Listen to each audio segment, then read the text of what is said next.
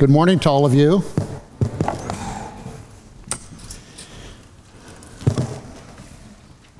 You know, Pastor Tim made reference to it, the privilege it is to be in the house of the Lord and to be here even this morning. I know we made reference to it and prayed about it, made reference to the shootings that happened yesterday, and I confess I don't know exactly the numbers or the statistics in Ohio, but I did see on the news this morning that in El Paso, 20 people started their day yesterday and were killed yesterday. 26 people were also injured, and so 46 people in that incident had their lives changed, and so did everybody that knew and loved them. Can you imagine just getting up on a Saturday morning to go to Walmart and then to have that happen? It's sad, but it also tells us we should never take for granted the things we have. And it also tells us that there is an evil enemy out there, the enemy of God, that is working to destroy lives. And so, I don't know, it's all pretty sobering. I'm Pastor Tim. I'm the executive pastor here at Grace Community Church, and I am preaching again today.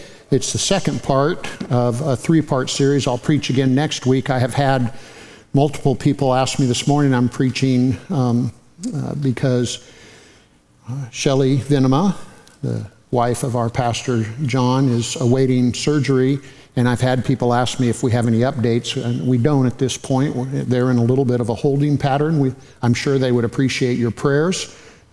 Insurance approvals, it's a new procedure, doctors, all those things need to come together, so be praying for them. Do not be deceived, part 2. I want you to know, if you're here today and it's the first time you're hearing that, I want you to know that the sermon that was preached last week is on our website. You can hear that, or you can go there and listen to that if you would like to. But this sermon stands on its own, and I'm confident that the Lord will have a message for you. Just to give a little bit of review, last week we talked about this idea. We're talking about deception, truth, all this, that it's important to know the truth. Jesus said it's the truth that will set you free.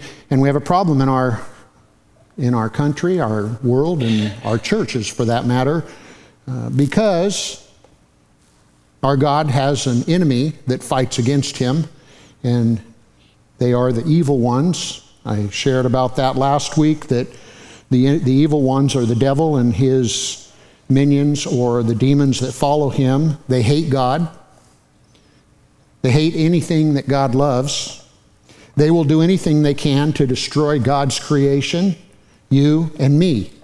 Their primary weapon is lying, and they use lying to deceive. That's why we're talking about deception. The definition of deception: the act of causing someone to accept as true or valid what is false or invalid. In other words, what they want to do is they want you to believe something that isn't true. And when they are successful, they can create all kinds of chaos, broken relationships with people and with God. There's physical, psychological, and spiritual struggles, anxiety, fear, sickness, anger, deceit, addictions, death, and destruction. We could go on and on. The truth of this thing we call deception is that if you are deceived, you don't know it. And that's very important to pay attention to. The purpose of the evil ones are to deceive you. And they have two primary purposes with that. One is they want to keep people from entering the kingdom of God. Romans 10:9 says, if you would confess with your mouth Jesus is Lord and believe in your heart that God raised him from the dead, you will be saved. They do not want anyone to confess Jesus is Lord. They do not want anyone to come into the kingdom of God. They want to keep them in the kingdom of the devil. But they lose. And they have certainly lost in our case, because we have confessed Jesus is Lord. So they've lost us, and now their focus changes. Now, with us as believers, they want to keep us as believers from being used for the kingdom of God. Acts 1:8 says, you will receive power when the Holy Spirit comes on you, and you will be my witnesses in Jerusalem, Judea, and Samaria, and to the ends of the earth. They do not want you to be a witness for the Lord. They do not want you to be used by God. They do not want people to see Jesus through you, and they will use everything they can to violate your witness. We're going to read John 8:39-47 again. I'll have it on the screen behind me, although I hope if you have your Bibles, you will open and read along with me. But let me say a little something about this, and that is that Jesus is having a dialogue with the Pharisees. It is clear that these religious leaders are not a part of the kingdom of God. They are a part of the kingdom of the devil. That is clear. But I would like you, they are not good people. But I would like you to try for a moment to imagine yourself in their shoes. They are people who are used to being looked up to. They are religious leaders. They are used to having people come and listen to them and kind of revere them.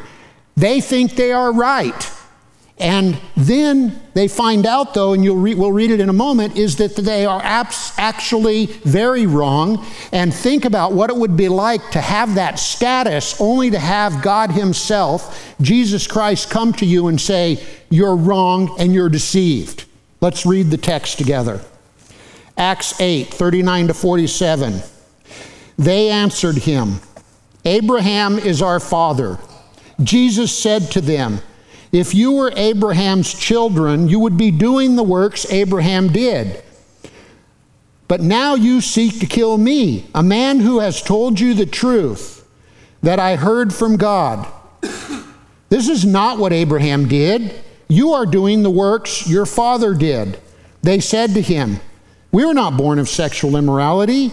We have one Father, even God. Jesus said to them, if God were your Father, you would love me, for I came from God and I am here. I came not of my own accord, but he sent me. Why do you not understand what I say? It is because you cannot bear to hear my word. You are of your father the devil, and your will is to do your father's desires.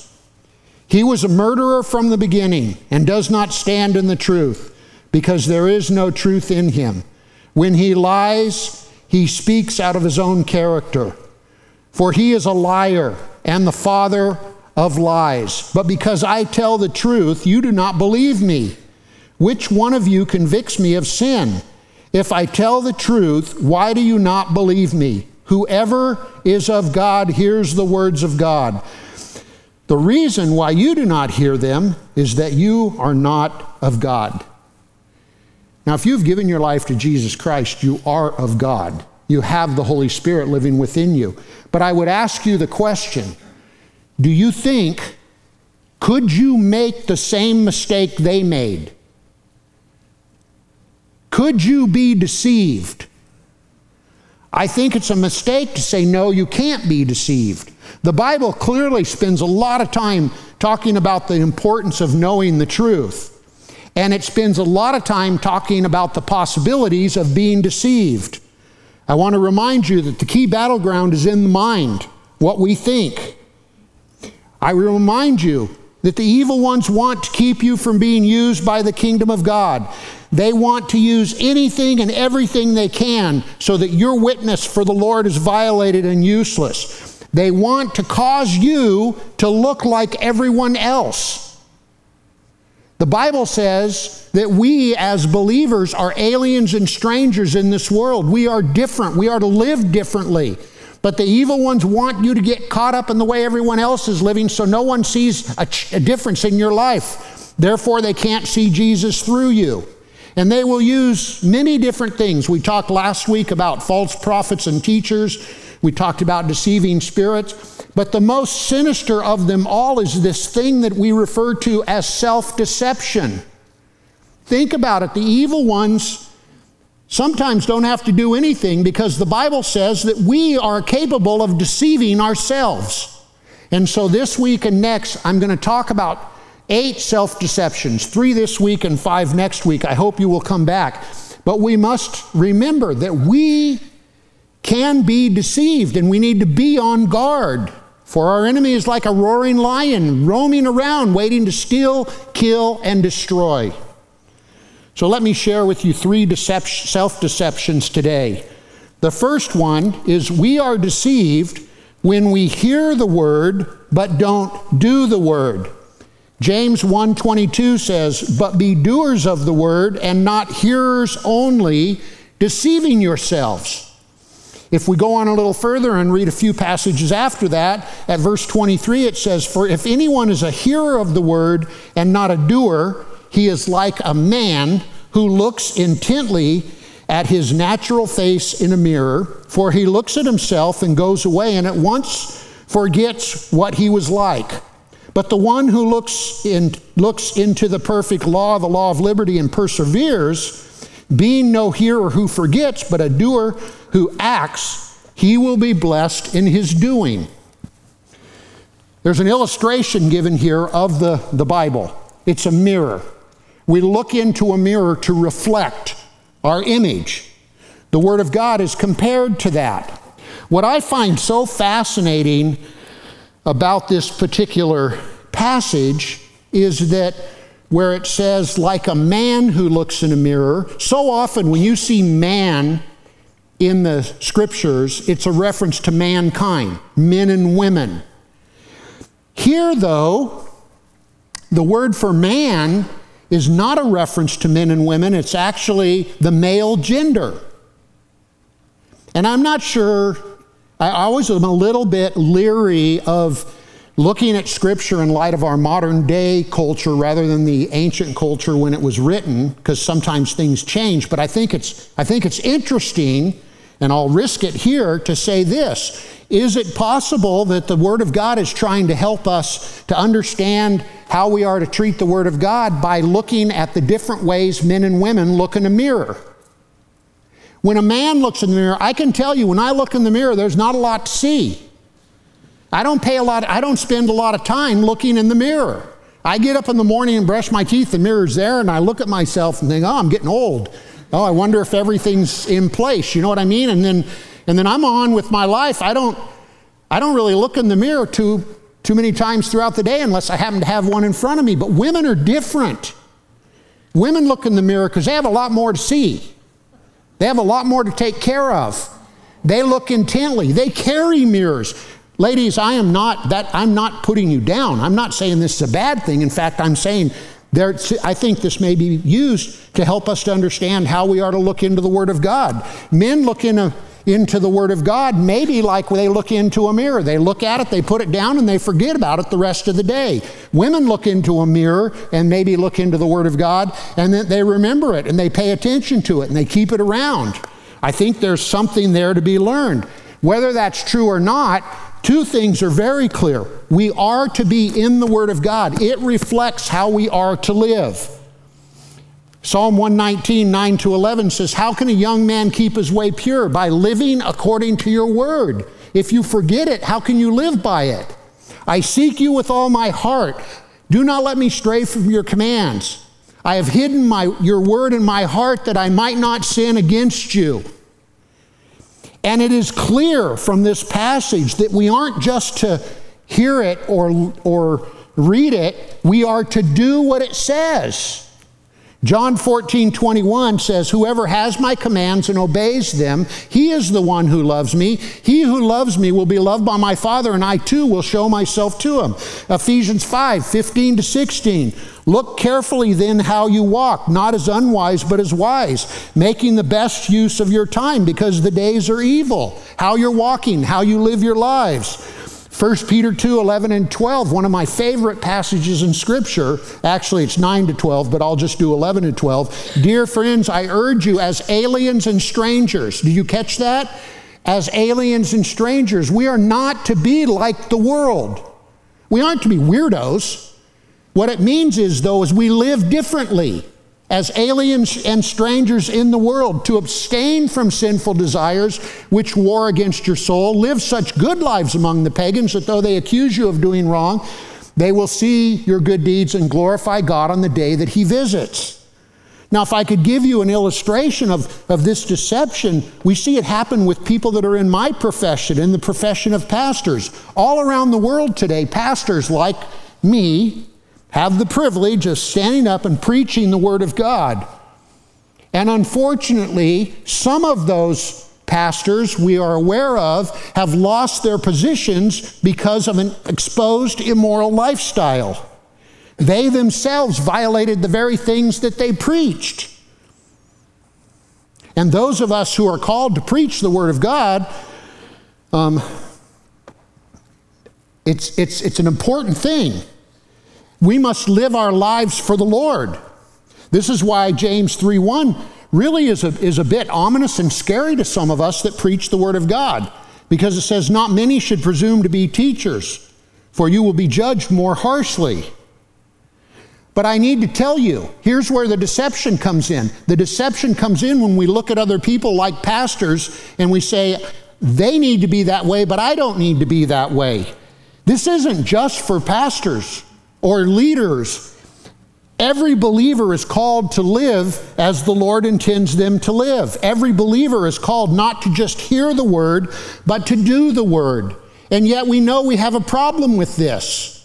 People don't come into I can tell you how many times I've heard it. You've probably heard it too. I don't want to go to church because the church is full of hypocrites. Well, honestly, we're all hypocrites to some degree, but I understand what they're saying, don't you? That they see people living their lives, they don't see a difference in their lives, and so they don't want to come to the kingdom of God. And why is this so hard for us to understand? I think there's reasons why we struggle with hearing the Word and doing it. I would say some people have a perfection complex. They fall into the trap of thinking they have to be perfect, and so when they can't be perfect, they just kind of give up. Listen, Romans 3:23 says, "All have sinned and fall short of the glory of God." We will never be perfect. No pastor is perfect. No leader is perfect. I don't care who you look to as the most spiritual person. They are not perfect, and neither are you. But the life of a Christian is to live and to grow in their relationship with Christ. And that will happen until the day the Lord takes you home. I think some people struggle with hearing the Word and not doing it because honestly, they don't want anyone, including God, to tell them what to do. They want to do what they want to do. Remember that Jesus said, "If anyone would come after me, he must deny himself, take up his cross, and follow me." And honestly, we're kind of selfish people, just want to do what we want to do, and that gets us into trouble. I think as well, we sometimes, maybe the biggest reason we struggle with this is because we are so good at seeing the sins in others and not seeing them in ourselves. We're so good at giving ourselves a break, but not letting anybody else off the hook. Matthew 7:1-5 says, "Judge not that you be not judged, for with the judgment you pronounce, you will be judged." Please understand this, by the way, if I could take just a quick sideline. The Bible does not say not to judge. We have to make judgments. What it's talking about is judging fairly. And so often we judge unfairly. We judge others harshly, but we don't hold that same standard to ourselves. And then it goes on to say, with the judgment you pronounce, you will be judged, and with the measure you use, it will be measured to you. Why do you look at the speck in your brother's eye and all the time miss the log that's in your own eye? And then it goes on and says, first take the speck out of your own eye, then take the log out of your own eye, then you will be able to see the speck that's in your brother's eyes. So often we want to tell everybody else what's going wrong, and it diverts from ourselves. And then we end up not doing what the Lord calls us to do. I think another reason is because I think, frankly, we're simply lazy. I think we maybe get too busy for the things of God, led astray by the world, led astray by all these other things that entice us out there. Matthew 6:19-24 says, "Do not lay up for yourselves treasures on earth where moth and rust destroy," which is what we do. We chase all this other stuff out there, then we don't have time for the kingdom of God or for the things of God or for the Word of God. And yet we're told to store up for ourselves treasures in heaven, where moth and rust do not destroy. For where your treasure is, there your heart will be also. You can't serve two masters. Either you will hate the one and love the other, or you'll be devoted to one and despise the other.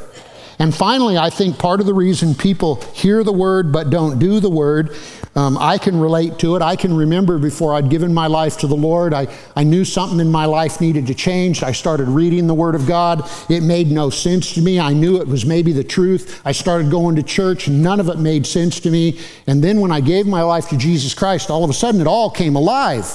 So I think for some folks, when they hear the word but don't do it, it's because they don't know the Lord. And if the Word of God does not make sense to you, it might be that you've got a bigger problem, and that is that you need to give your life to Jesus. 1 Corinthians 2:14 says, the natural person does not accept the things of the Spirit of God, for they are folly to him. He is not able to understand them because they are spiritually discerned. Do not be deceived. If you hear the Word of God, you've got to do it. The second one is we are deceived when we say we have no sin. 1 John 1:8 says, if we say we have no sin, we deceive ourselves, and the truth is not in us. And of course, we all know, or most of us know, 1 John 1:9. We commit it to memory and we forget about 1 John 1:8. 1 John 1:9 says, if we confess our sins, He is faithful and just to forgive us our sins and cleanse us from all unrighteousness. Last week in the sermon I said, it is crazy the things people who claim to know and love the Lord believe. Somehow they believe that God is good with their immorality, their gossip, their backbiting, their divorce, and their licentious lifestyle. Now, when it comes to 1 John 1:8 and 9 and this particular deception, we are deceived when we say we have no sin. I got to tell you, with 1 John 1:8 and 9, there has over the years been a difference of opinion on this particular passage. One view, which I think is the incorrect view, says that 1 John 1:8 and 9 is the prayer of salvation. You recognize that you are a sinner, and then you give your life to Jesus Christ, and you are saved, very similar to Romans 10:9. If you would confess with your mouth Jesus is Lord and believe in your heart that God raised Him from the dead, you will be saved. So people that hold this view would say that 1 John 1:9 is a one-time thing. And you therefore, and they take the view that your sins, past, present, and future, are forgiven, which is true, but therefore you don't need to continually confess your sins. And what they don't take into account is who is the we in these passages. If we say we have no sin, if we confess our sins, they miss that the we is believers. They also fail to pay attention to what the word confess means. Now hang on to that for a moment and I'll come back to it. The second view, the second theological view on this particular 1 John 1:8 and 9, and what I think is the correct view, is that this is a lifestyle. We believe that the ongoing importance of dealing with sin in our lives. We believe that sin is something we will battle with until the day the Lord takes us home, and we believe that this particular passage of confessing our sin has to do with recognizing the sin in our life and dealing with it. Our senior pastor, sometime in the past, spoke on this, or preached on this particular passage, gave what I thought was a great illustration of what the word confess means here. The word to confess means to acknowledge or to agree with God. His illustration, which I thought made it very clear, was like buying a home. And it could be buying anything for that matter. But when you buy a home, the person that's selling the home has a price, and then the person that wants to buy the home either pays that price or makes a counter offer, and at some point the two parties agree upon the price of the home, they sign on the dotted line and the purchase is made. To confess or to agree with God in this view, which I think is the proper view, is that we are made aware of sin in our life and we confess it or we agree with God. And it moves us to repentance. It is akin to like if you have children, children can do this and adults can do it for that matter. There's a difference between saying I'm sorry because I'm caught and saying I'm sorry because I really know it's wrong. Saying I'm sorry because I'm caught, maybe you don't think it's wrong, you just go off and continue to do it. Realizing that it's wrong and confessing that it's wrong and agreeing with God that it's wrong would naturally move us to repentance, to change the way that we live. The truth of God's Word is that while we are in these mortal bodies, we will struggle with sin. We are saints, for sure. All our sins are forgiven, for sure, past, present, and future. But we still are saints who sin. Romans 6:12-14 says, "Let not sin therefore reign in your mortal body to make you obey its passions. Do not present your members to sin as instruments for unrighteousness, but present yourself to God as those who have been brought from death to life, and your members to God as instruments for righteousness. For sin will have no dominion over you, since you are not under law, but under grace." This passage clearly teaches, though, that God's people will not live in a consistent lifestyle of sin. In fact, the Scripture says they will not continue to sin. 1 John 3:9 says, "No one born of God makes it a practice of sinning." Please note, it does not say that you won't sin. It says it's not something that you will continually practice. It's not a lifestyle, because God's seed abides in you. And you cannot go on sinning because we have been born of God. This is this whole idea that if we know it's wrong, we repent and we move away from it. The deception comes when we think we can do whatever we want to do. The deception comes when we think all my sins are forgiven, so I can do whatever I want to do. That is what we call licentiousness or license. Because I've given my life to Christ, this is a wrong way of thinking, because I've given my life to Christ and my sins are forgiven, I can therefore go out and do whatever I want to do. It's the disregarding of rules and standards. It's one who believes that license gives them the freedom to do whatever they want to do. The Lord has forgiven our sins, therefore I can go out and do whatever I want to do. And for believers, this is wrong in so many ways. I could just give you a couple of passages.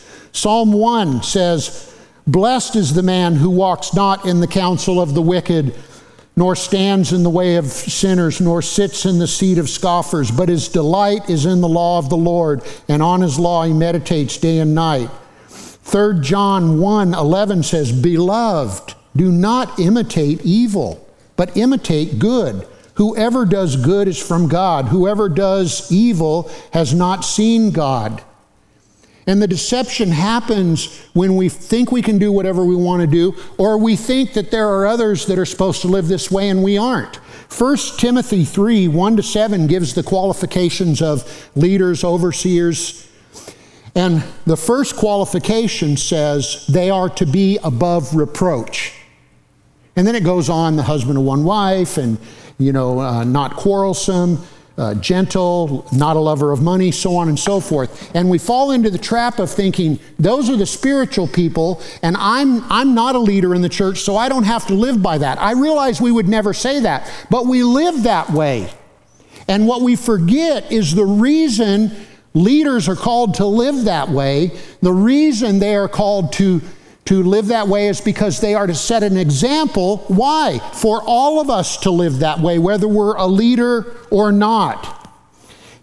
This deception allows people to leave their sin unattended, and it's very dangerous. Unattended sin in a person's life is like is like weeds that choke out the life. You could read Matthew 13, 1-9, the parable of the sower. Verse 7 says, seeds fell among the thorns, and the thorns grew up and choked them out. Unattended sin is like cancer that eats a person alive, left unattended. Unattended sin can affect our health, our family, our job, our friendships, and can even take our life. Do not mess around with it. Don't fall for this deception. James 1, 13-15 says, when tempted, no one should say, God is tempting me. For God cannot be tempted by evil, nor does he tempt anyone. But each one is tempted when by his own evil desire he is dragged away and enticed. Then after desire has conceived, it gives birth to sin. And sin, when it is full grown, gives birth to death. It is not something to play around with. The third one I will share with you is we are deceived when we think we are something we are not. When we think we are something we are not. Galatians 6:3 says, for if anyone thinks he is something when he is nothing, he deceives himself. This is rooted in our identity. This is rooted in who we think we are and who we actually are. Let me talk about our identity in Christ to try to illustrate. We in Christ are called a new creation. We are new creation in Christ. And that is a wonderful thing. 2 Corinthians 5:16 and 17 says, from now on we regard no one from a worldly point of view. Though we once regarded Christ in this way, we do so no longer. If anyone is in Christ, he is a new creation. The old is gone, the new has come. That is pretty special. We are called in the scriptures children of God. That is incredibly marvelous. John 1:12 says, but to all who received him, who believed in his name, he gave the right to become children of God. That is wonderful. The scriptures say we are seated as believers. We are seated with him in the heavenlies. Ephesians 2:4-6. But God, being rich in mercy, because of the great love with which he loved us, even when we were dead in our trespasses, made us alive together with Christ. And that is special. The problem comes when we misrepresent where all this good stuff comes from. The life you live, the talents you possess. Some of you possess wonderful talents. The gifts you have, your possessions, your family, your job, everything you have is not of your own doing. It is all an expression of God's grace in your life, and you are special because of him, not because of you. James 1:16-17 says, do not be deceived, my beloved brothers. Every good and every perfect gift is from above, coming down from the Father of lights, with whom there is no variation or shadow due to change. Romans 12:3 says, for by grace given to me, I say to everyone among you not to think of himself more highly than he ought to think, but to think with sober judgment, each according to the measure of faith that God has assigned. The deception happens when we take credit for what God has provided in your life. Personal accomplishments should only be used to glorify the Lord. 1 Corinthians 10:31 says, whether you eat or drink or whatever you do, do it all for the glory of God. To not recognize this is pride. And pride is destructive. Pride goes before the fall, the Proverbs say. Pride is of the world. 1 John 2:15-16 says, do not love the world or the things in the world. If anyone loves the world, the love of the Father is not in him. Pride is conformity to the world and its way. We know Romans 12:1-2 that says we are not to conform to the world. Pride conforms to the world. That's what the world wants. That's what the evil ones want. They want you to think you're something special all by yourself. And everyone struggles with this. We as pastors struggle with it. We stand in the pulpit before you and you listen, and we fight to not think of ourselves too important, because we aren't. We're just like everyone else. People that lead us in worship struggle with it. Doctors struggle with it. Cops struggle with it. Teachers struggle with it. Parents struggle with it. Anyone in authority struggles with it. Those with more than others struggle with it. The evil ones are always trying to get you to think more highly of yourself. Do not be deceived. This breeds insecurities, anxiety, anger, prejudice, etc. I think the perfect example of this in my mind is our pastor. I'll tell you, like I said in the first service, he's sitting here. I would say this to you if he wasn't sitting here. He is a man who has more education than I will ever have. He knows Hebrew. He knows Greek. When I hear him talk, it's just amazing to me. And yet, he often will come into my office, sit down at my desk, and say, Tim, what do you think about this? And I got to tell you, every time he does it, I think, why would you care what I think? And you know so much more than I do. I mean, I'm being honest with you. But that is what we call humility. That is not letting what you have or what you have accomplished to take control of you. That is the antithesis of the deception. As we prepare for communion, I want to leave you with a passage. It's found in Ephesians 4, 1-3. Folks, remember, the evil ones want to get you off track. Listen to the word of God. As a prisoner for the Lord, then, I urge you to live a life worthy of the calling you have received. Be completely humble and gentle. Be patient, bearing with one another in love. Make every effort to keep the unity of the Spirit through the bond of peace.